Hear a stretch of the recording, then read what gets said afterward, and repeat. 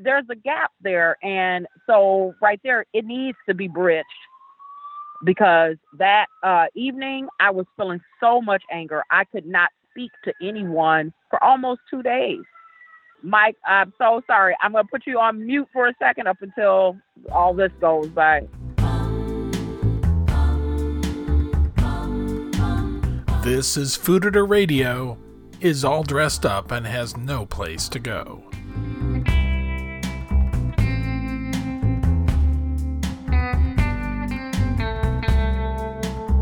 An atrocity happens in one American city and sets off fires in cities all over America.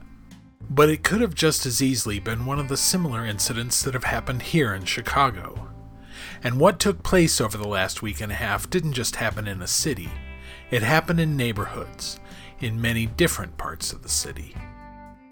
In this episode, I talked to two of my favorite restaurateurs in two very different parts of the city, which were, nevertheless, places where the events of the last 10 days happened. The first is Connie Sims Kincaid, who owns Five Loaves Eatery, a beloved soul food place on 75th Street, which calls itself the Black Magnificent Mile for its variety of African-American owned food businesses, including Lem's Barbecue and Brown Sugar Bakery. I wrote about Five Loaves Eatery a few years ago in a piece entitled Meet the Nicest Restaurant in Chicago and the Family Behind It. I spoke to Connie Sims Kincaid as she was driving home from the restaurant one night last week. So, prior to the whole virus thing, we had gotten a grant from the city. So we were planning on actually, you know what, expanding and mainly, especially the dining room. So all of this was like in the works. It was in the works, full force, full speed ahead. So fast forward to the week of all of this breaking out and going on, okay? So that week, my daughter was actually coming home, California. She has been there now for, 6 years now, okay? Graduated and everything from college, everything. So I was pretty excited about that. I was excited because I was like, okay, cool. She is going to start helping us with the business as well. Well, all of her flights were canceled that week, basically, and I was at home getting ready for her to come. And my mind was so much on everything that was going on, Mike, that I had the worst fall because there was no cleaning stuff for your floors, and I wind up using Mr. Bubbles instead of the regular cleaning stuff because there was nothing available. All of the stores were sold out. And that was actually my first real, thing of saying, wait a minute, something is really going on here. Because, like the shelves are bare of toilet tissue, of cleaning supplies. I was like, what is going on here?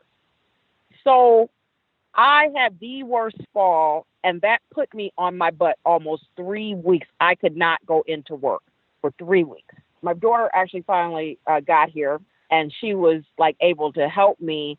But I got to tell you, Mike, since then, I have been self-taught. I've been learning so much with all of the webinars, the Zoom calls, her, teaching me about social media, all of that. But that whole thing, at first, it wiped me out for 3 weeks because it was just overwhelming. It was so overwhelming, especially the main thing that really hit me hard and that let me really, really know that this thing is so serious. I was sitting there and I was watching the news, and the first time of me hearing that 900 people had passed, I think that it was in Italy. And I just sat there, and I'm not even one of those people that cry a lot, but I just cried like a baby. I was like, oh my God, this is not even real. And I wanted to just go and lay down and wake back up and be like, oh, okay. You know what? I was having a nightmare, but no, the nightmare was real. You've been doing takeout this whole time, right? Yes. We had to relearn how to do takeout, though, because takeout is one thing, but doing takeout with these services, delivery services, is a whole nother ball game. See, prior to all of this happening, We did not have that. We had phone in, we had mainly dine in. We had dine in, then we had some catering, and then that was basically it, and takeout, of course. But we did not use those services at the time because I kept saying, like, I'm like, we're such a small kitchen that, would dine in and then those services, that would just be like overwhelming for us. Well, even minus the dine in, it was still at first very overwhelming for us. We're just now starting to catch it. Yeah. Because I tell you, like, those tickets were coming in like boom, boom, boom, boom. Because prior to that, Mike, my sales had dipped 87%. So I had to go with those services. Do you feel good about how your food travels that way? Because I think of like breakfast stuff to me does not particularly travel well. Oh, I hate how waffles travel. I hate it, especially for Waffle Wednesday, which we have always done. And people still seem to want the bacon cheddar waffle with the chicken. But, I tell my people, please warn them, maybe you might not want to order a waffle because this does not travel well. That is one of the main things that I just hate to even box up. And I'm like, do they really want this? I'm like, really? Are they sure?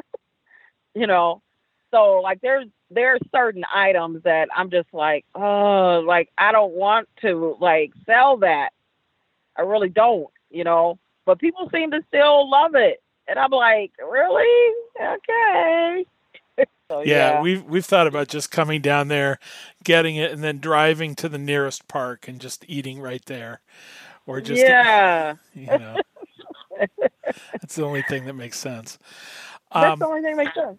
Yeah. So what does travel well? What do you feel good about? Okay, so I can think of when I was a kid and my dad would take us to the Dells. He would always fry chicken and wrap it up in foil. And that was the best treat on a long car trip. So I would say still the fried chicken is still a treat to travel well. And then too, you know what? The shrimp and grits, those travel very well. They're still hearty. They're still plump. They're still hot.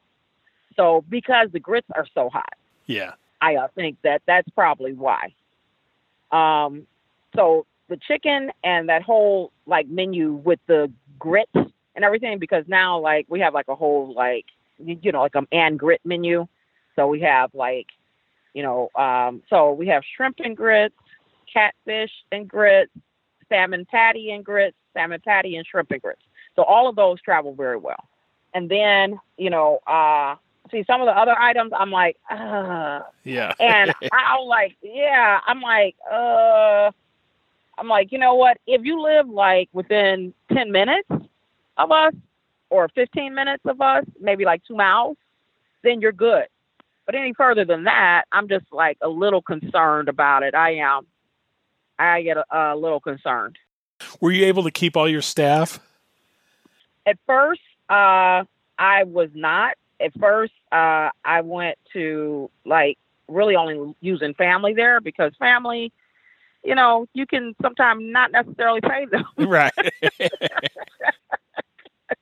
So basically, I went for 2 weeks. I tried to keep people full force because mind you, Mike, I was on crutches. Okay. So there was nothing for me to do there. So I had to keep them. And that really made me dig a hole, to be honest with you, because here I am keeping everybody and I'm not seeing what exactly is going on there because my leg was hurt so bad. So I was just like, I'm digging a huge hole right now. So by week 4, I started saying, okay, I can't do this anymore. I gotta wind up making some changes here. So I had to go mainly family. There were 6 areas in the city that were going to have outdoor dining, and 75th Street there was one of them, although I guess you were slightly outside the area. Mm-hmm. But what were your plans for when that started up again? since the Chatham community is still a pretty hot spot for COVID, I don't think that a lot of people know where to go to get testing, things like that, even though it is posted. I don't get like that, but it's still kind of a hot spot. And I have to be careful because I have a pregnant girl working there for me. I have someone that, let's see her, Jerry had cancer last year. So I have some people that I got to be real cautious about. And then also a lot of our customers are older customers, our older clientele. So to be honest with you, I really was not planning on rolling with, okay, well, you know what? The government says to open up, let's open up. No, I was planning on still sticking with until phase 3 and 4 comes along, but mainly 4. Because I'm still cautious. I'm still very cautious about, because everybody now, I'm telling you, like every place I've been, people are like taking their mask off, talking to you. They're standing close to you. Like, it's like, hello, like, why were we just like, like I'm in the house so long? I don't know. But for us, so I'm going to keep it as is up until they actually say, hey, you guys can open up your restaurant. It's a lot better numbers going on now. All right. So then as everybody down your street anyway is looking at potentially opening up some of their outside seating, then we had the whole business with the protests and everything that followed. Tell me how that happened as you lived through it. Okay. So first of all, even if I did want the seating outside, I have a bus stop that I've been asking a few people to please remove from my front business. But I would love a patio, like I'm in the future anyway.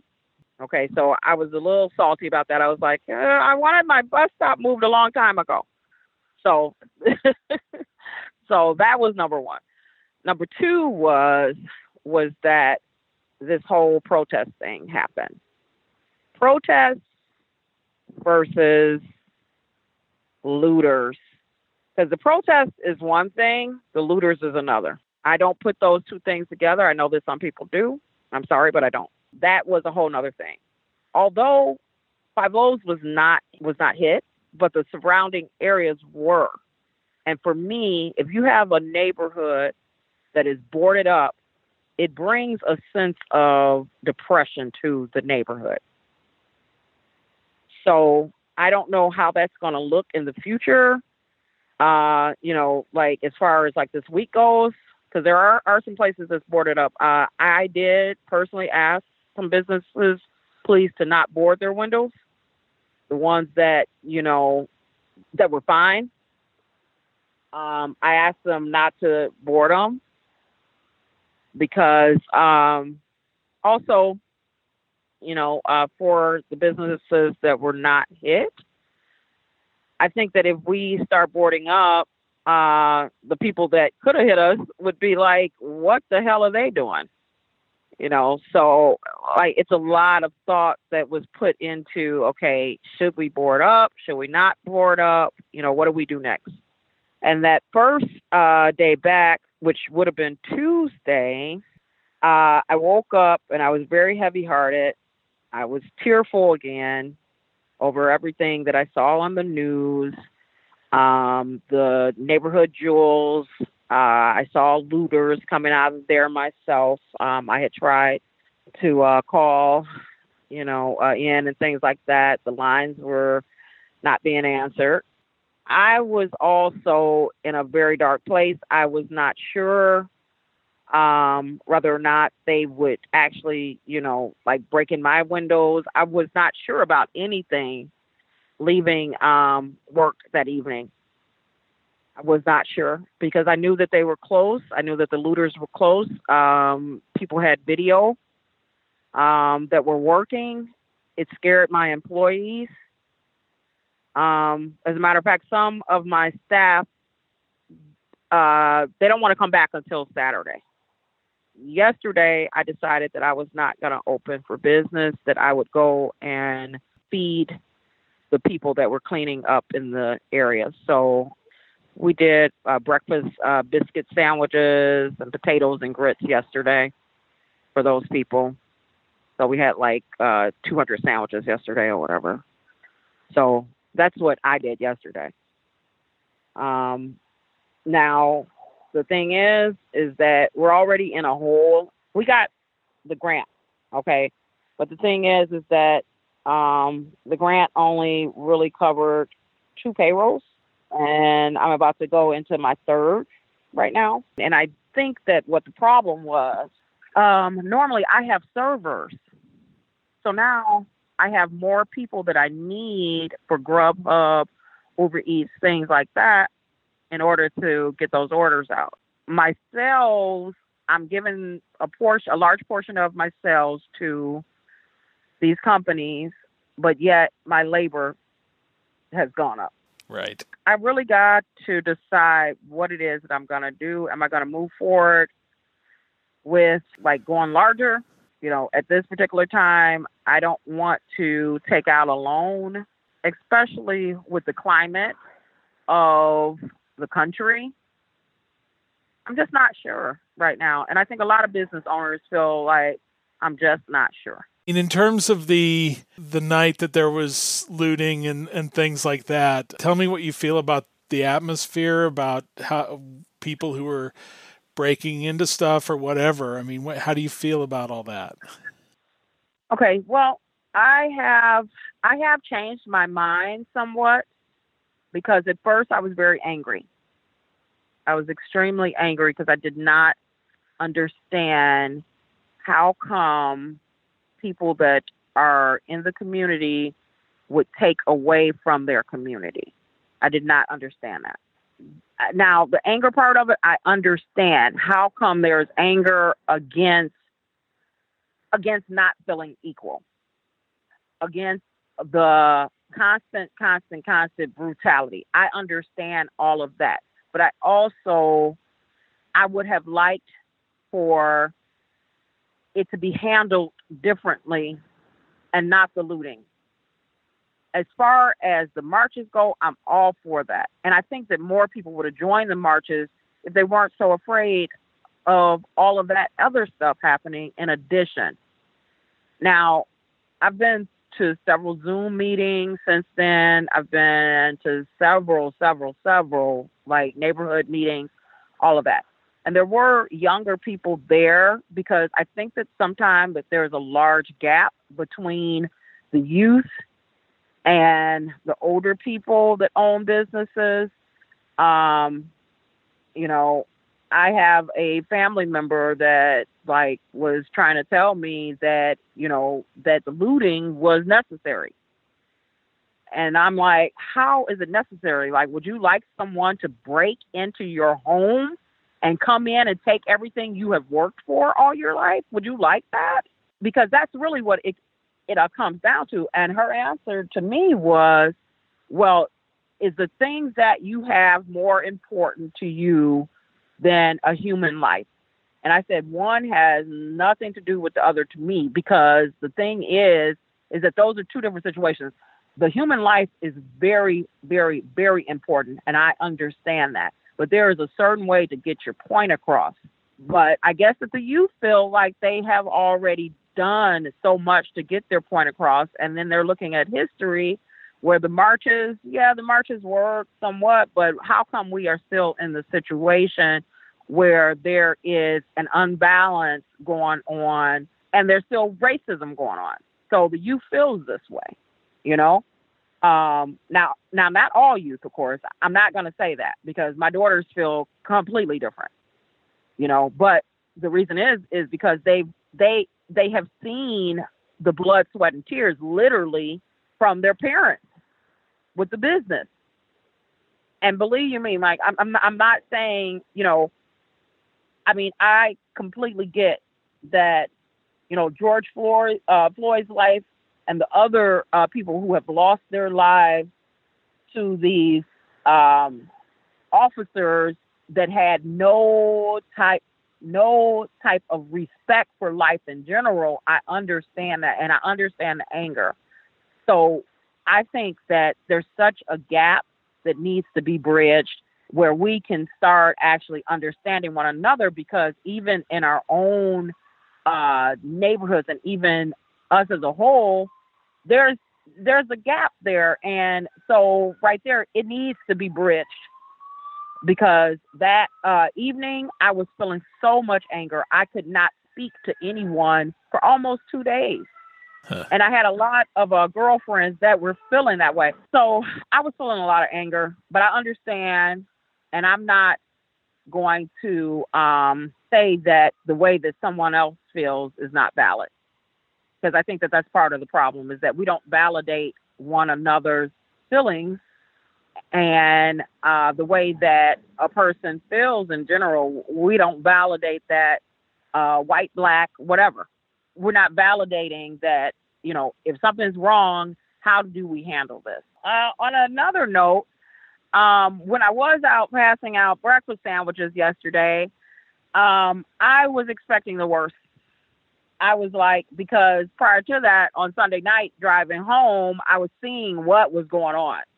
And I was like, oh my God, this is going to be like over on the west side in the 60s, and where this had such a bad impact on that complete community for years and decades. And I was thinking like, oh my God, this is going to be so horrible. I mean, the South Side was finally starting to kind of like regroup some, and there were things happening, and there was growth, and there had been seeds planted and all of this stuff. And I just was feeling so just like, oh my God, this is horrible. But getting out there in the neighborhood, driving in these different areas that I had heard on the news was just being trashed. It was fires going on, all this kind of stuff. Getting out there and going and feeding the cleanup crews, I was encouraged, because they did such a good job, number one. And it was, not only people from our community coming, it was people from outside of our community, and they were showing that they cared. And it was people that lived there that showed that they cared enough to come out and clean up their community.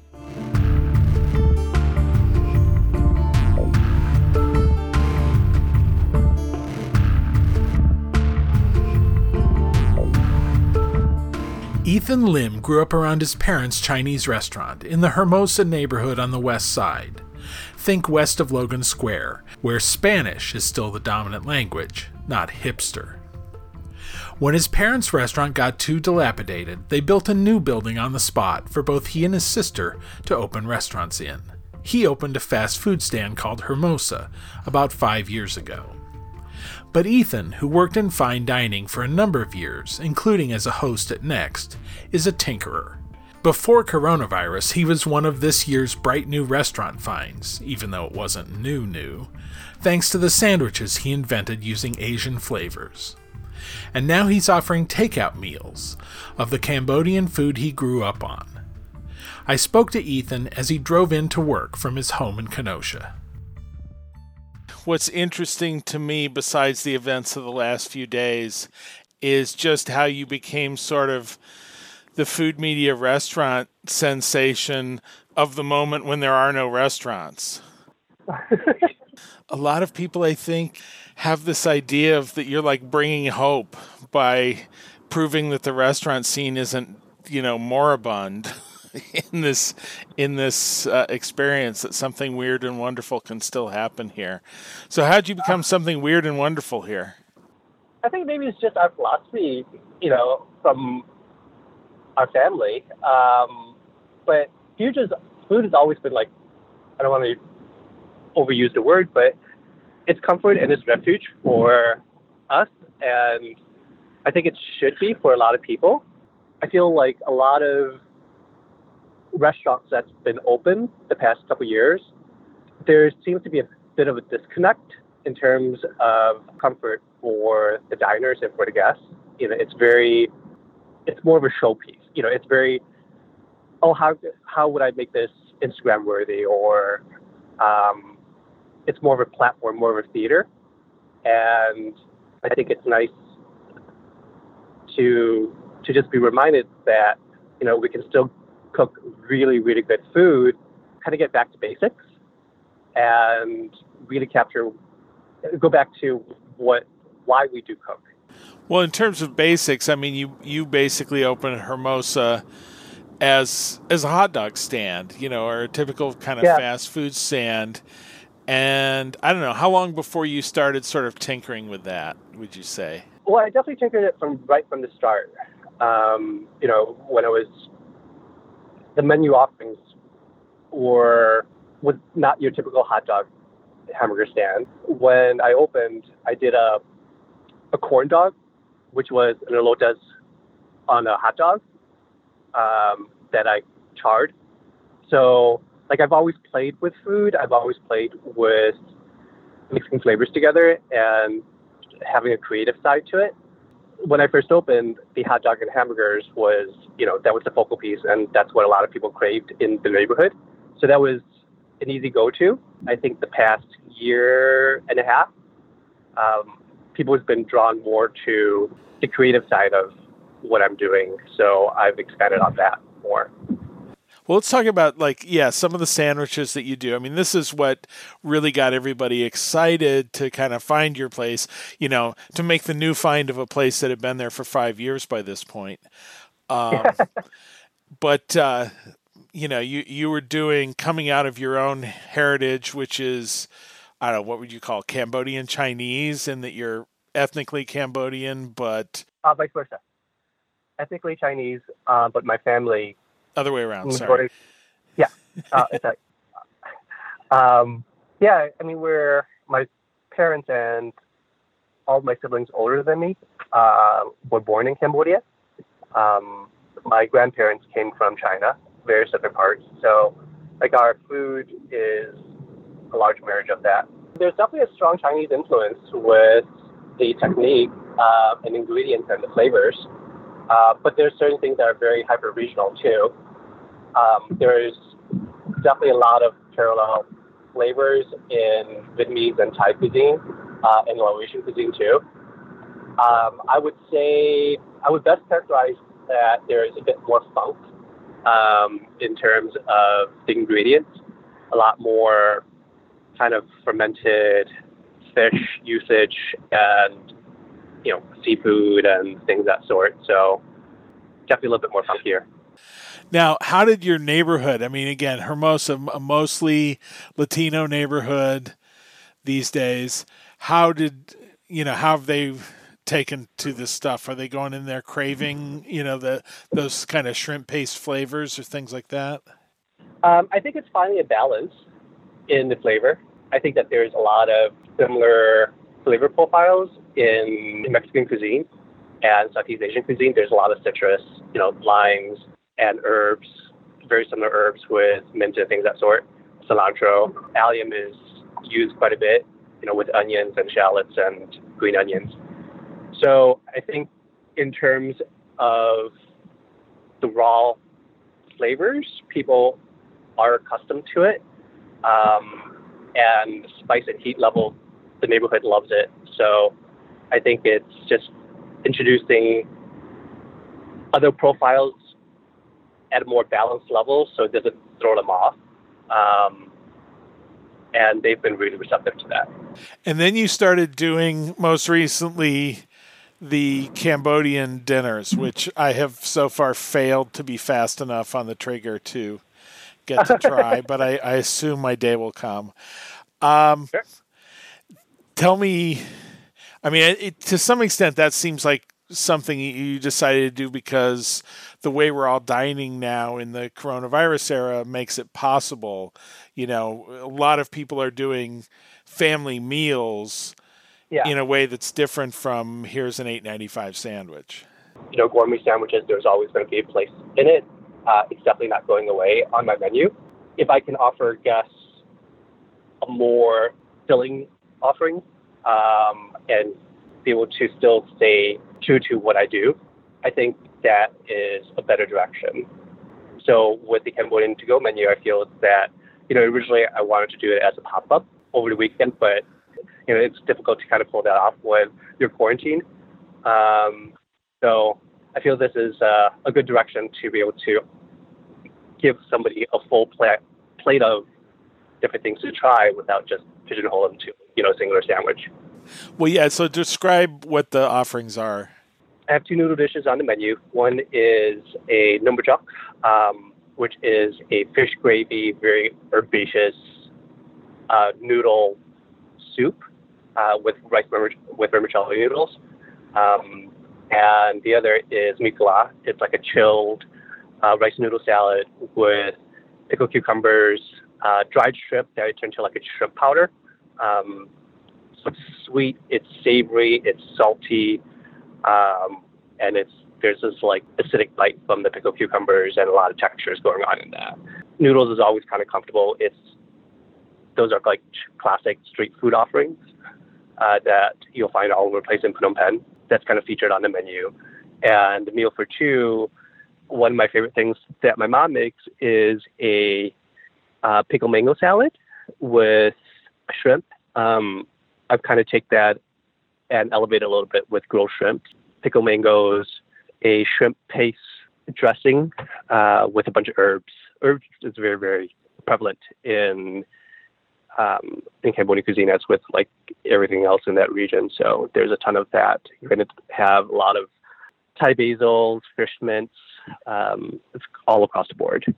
And the main course offering is a play on the kind of throwback to the French past of Cambodia when it comes to culture, things that sort. So it's Cambodian steak frite with the garlic aioli, and the sauce is tek prahok, which is fermented fish that gets roasted with the traditional growing paste that's also roasted as well. And it kind of gets blitzed up, finished off with a bunch of herbs to give this funky profile that goes great with meat. And congee, as how we would normally eat it at home. Congee gets topped off with chickens that has been shredded, and I turn to like a chicken floss. Normally you would find pork floss in the market that I feel is really bland and it doesn't have a great texture to it. So kind of took that and upped the game with chicken thighs. So, and congee is basically, it's a kind of porridge made with rice, Mm-hmm. and it's a kind of blank canvas that you can do a lot of things to. Took me a long time of being given it in restaurants to realize I was supposed to do something with it, and it wasn't just, wow, people really like this bland thing for some reason. Exactly. And like, I think most people, the way they get acquainted with congee is at dim sum. Right. Usually with that, it's here's your bowl of congee with maybe the 1,000-year-old egg, maybe with some fish, and here's some green onions to go with it. And there's just so many ways as to how we eat it. So many different toppings and to create this different texture to it. Otherwise, it's just porridge. So how have people, are people in the neighborhood, are they ordering this stuff, or is this just for kind of the foodies who found you online? Is it the online neighborhood that's buying it? So I launched it last week, and the neighborhood was first on the list. They actually reached out to order it, and they loved it. Okay. And which is kind of a nice feeling. As foreign as, the flavors and ingredients for Cambodian food is very familiar for a lot of people when you look at it on paper. But just being labeled as, this is Cambodian food, it's foreign enough at the same time that people are curious as to how is this different. My parents and all my siblings, they're like, well, you think it's too funky? Are people not going to like it? People like Thai food. People like Vietnamese food. Why should they not like Cambodian food too? And even then, Cambodian food always had most Asian food from that region, right? If you look at various different Thai restaurants and Vietnamese restaurants, they will offer it with the backbone of Chinese dishes so that people are familiar with it. You go to a Thai restaurant and you'll see cashew chicken on the menu, or more of a stir-fry basil dish versus pak pao. People are more familiar with seeing visually these greens and the method So it's not completely too foreign for them. Now, your sister, who has the restaurant next to yours, Gugu's Table, she had some Cambodian things on the menu. What did she offer? She has a more of stuff that you would sit down and have with rice, with the exception of one of the curry noodles that's on the dish. She has salamaju kurung, which is like a sour herbal soup, and a lemongrass stir-fried with chicken. So basically the entirety of Cambodian food in Chicago is contained within one building in two different restaurants there in Hermosa. Exactly. By the same family. Yeah. Within the community, and definitely amongst friends of mine, we've been talking for quite some time. It's like, why isn't there any Cambodian food around? And I think, when our family first moved here in the 80s, there was a strong Cambodian population here in Chicago. A lot of them have moved away, still within the Midwest region, but quite a few have moved to the suburbs, surrounding suburbs in Chicago, to Wisconsin, to Michigan.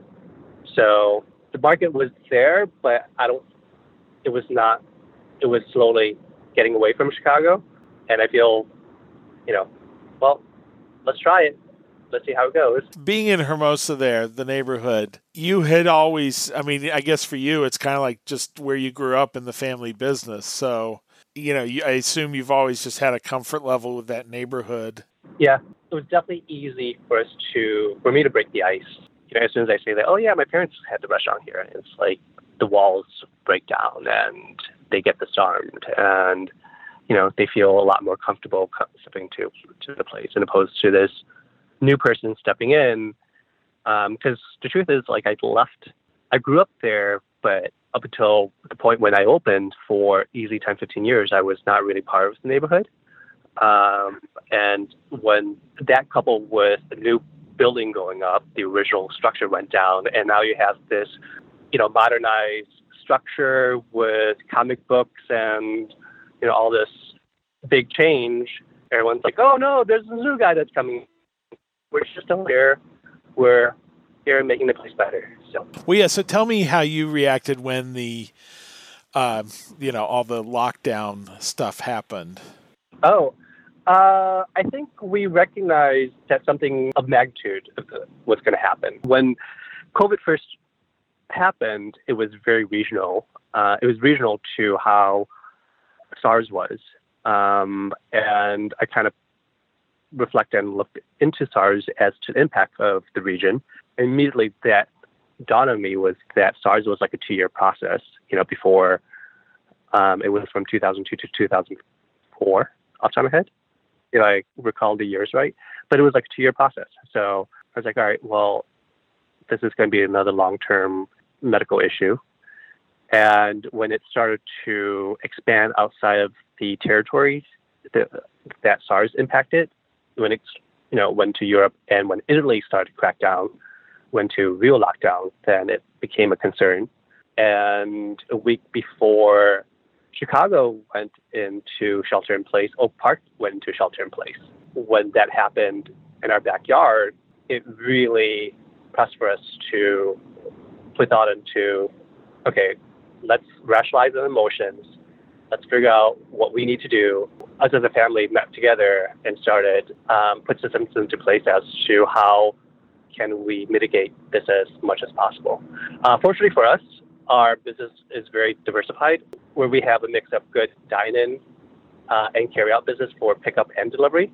And for me, at the end of the day, I am a quick service restaurant, so the impact was not as drastic as some of my peers.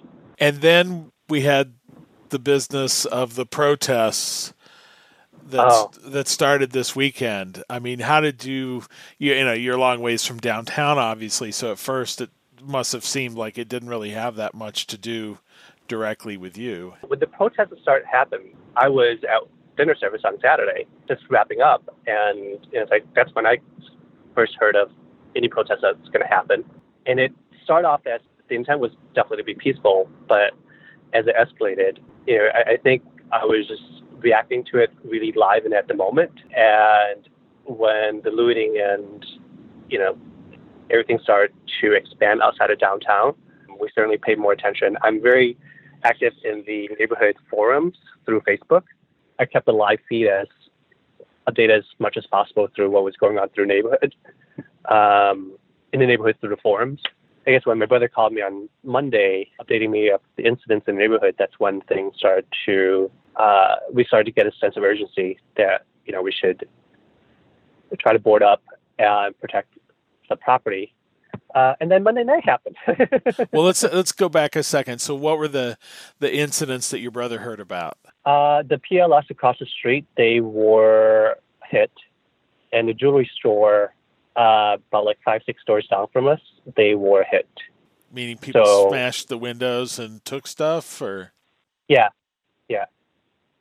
And when I arrived at the restaurant on Monday, the jewelry store was completely boarded up.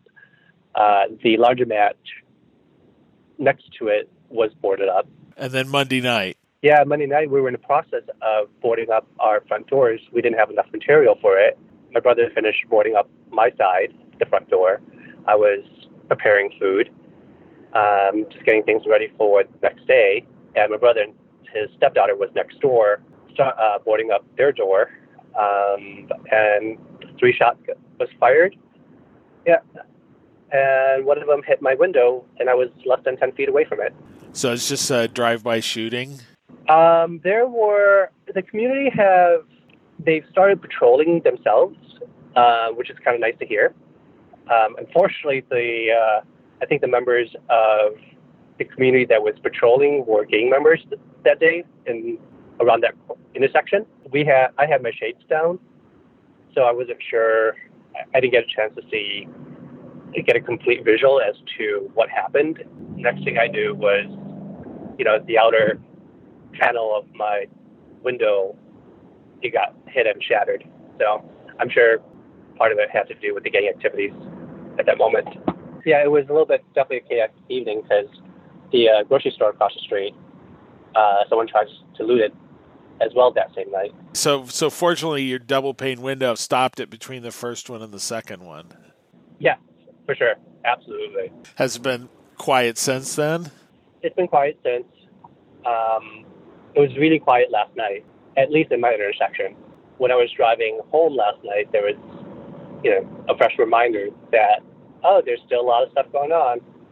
As I was about to enter the highway on Irving Park, there was, within 30 seconds, about 20 cop cars completely blocking off the entrance. So. Well, yeah, I think, a lot of people are talking gloom and doom about the city now, that there are going to be certain areas that are just ruined by this, as happened back in the 60s. Yeah. It's hard to imagine Hermosa being that. It seems a pretty vibrant Latino neighborhood. But I don't know. What do you think? What do you think the impact is going to be? I think for our neighborhood, I think we'll be fine. I think the community itself, where we have a lot of pride in terms of making sure the neighborhood, it's nice, it's clean. It's very family focused of the neighborhood. So I don't think the doom and gloom of destruction is going to happen for us. I mean, the city's revitalizing infrastructure. There's construction that's going on Fulton Avenue. So there's definitely improvement that's going on. I don't think we're gonna move away from improving the city, for the neighborhood at least. But there's that I don't know the exact term of it, but there's that Japanese philosophy of when something is broken, you just kind of piece it back together and make it nicer. And I think that's the direction that we just have to go with it right now. We just got to make the best out of it.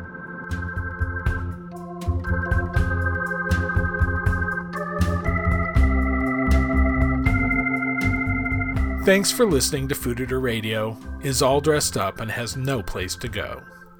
And thanks to my guests, Connie Sims Kincaid and Ethan Lim. Music is by Kevin MacLeod. Please subscribe to Food Eater Radio at the podcast app of your choice, and consider leaving a rating and a review at Apple Podcasts to help other people discover it too. Thanks.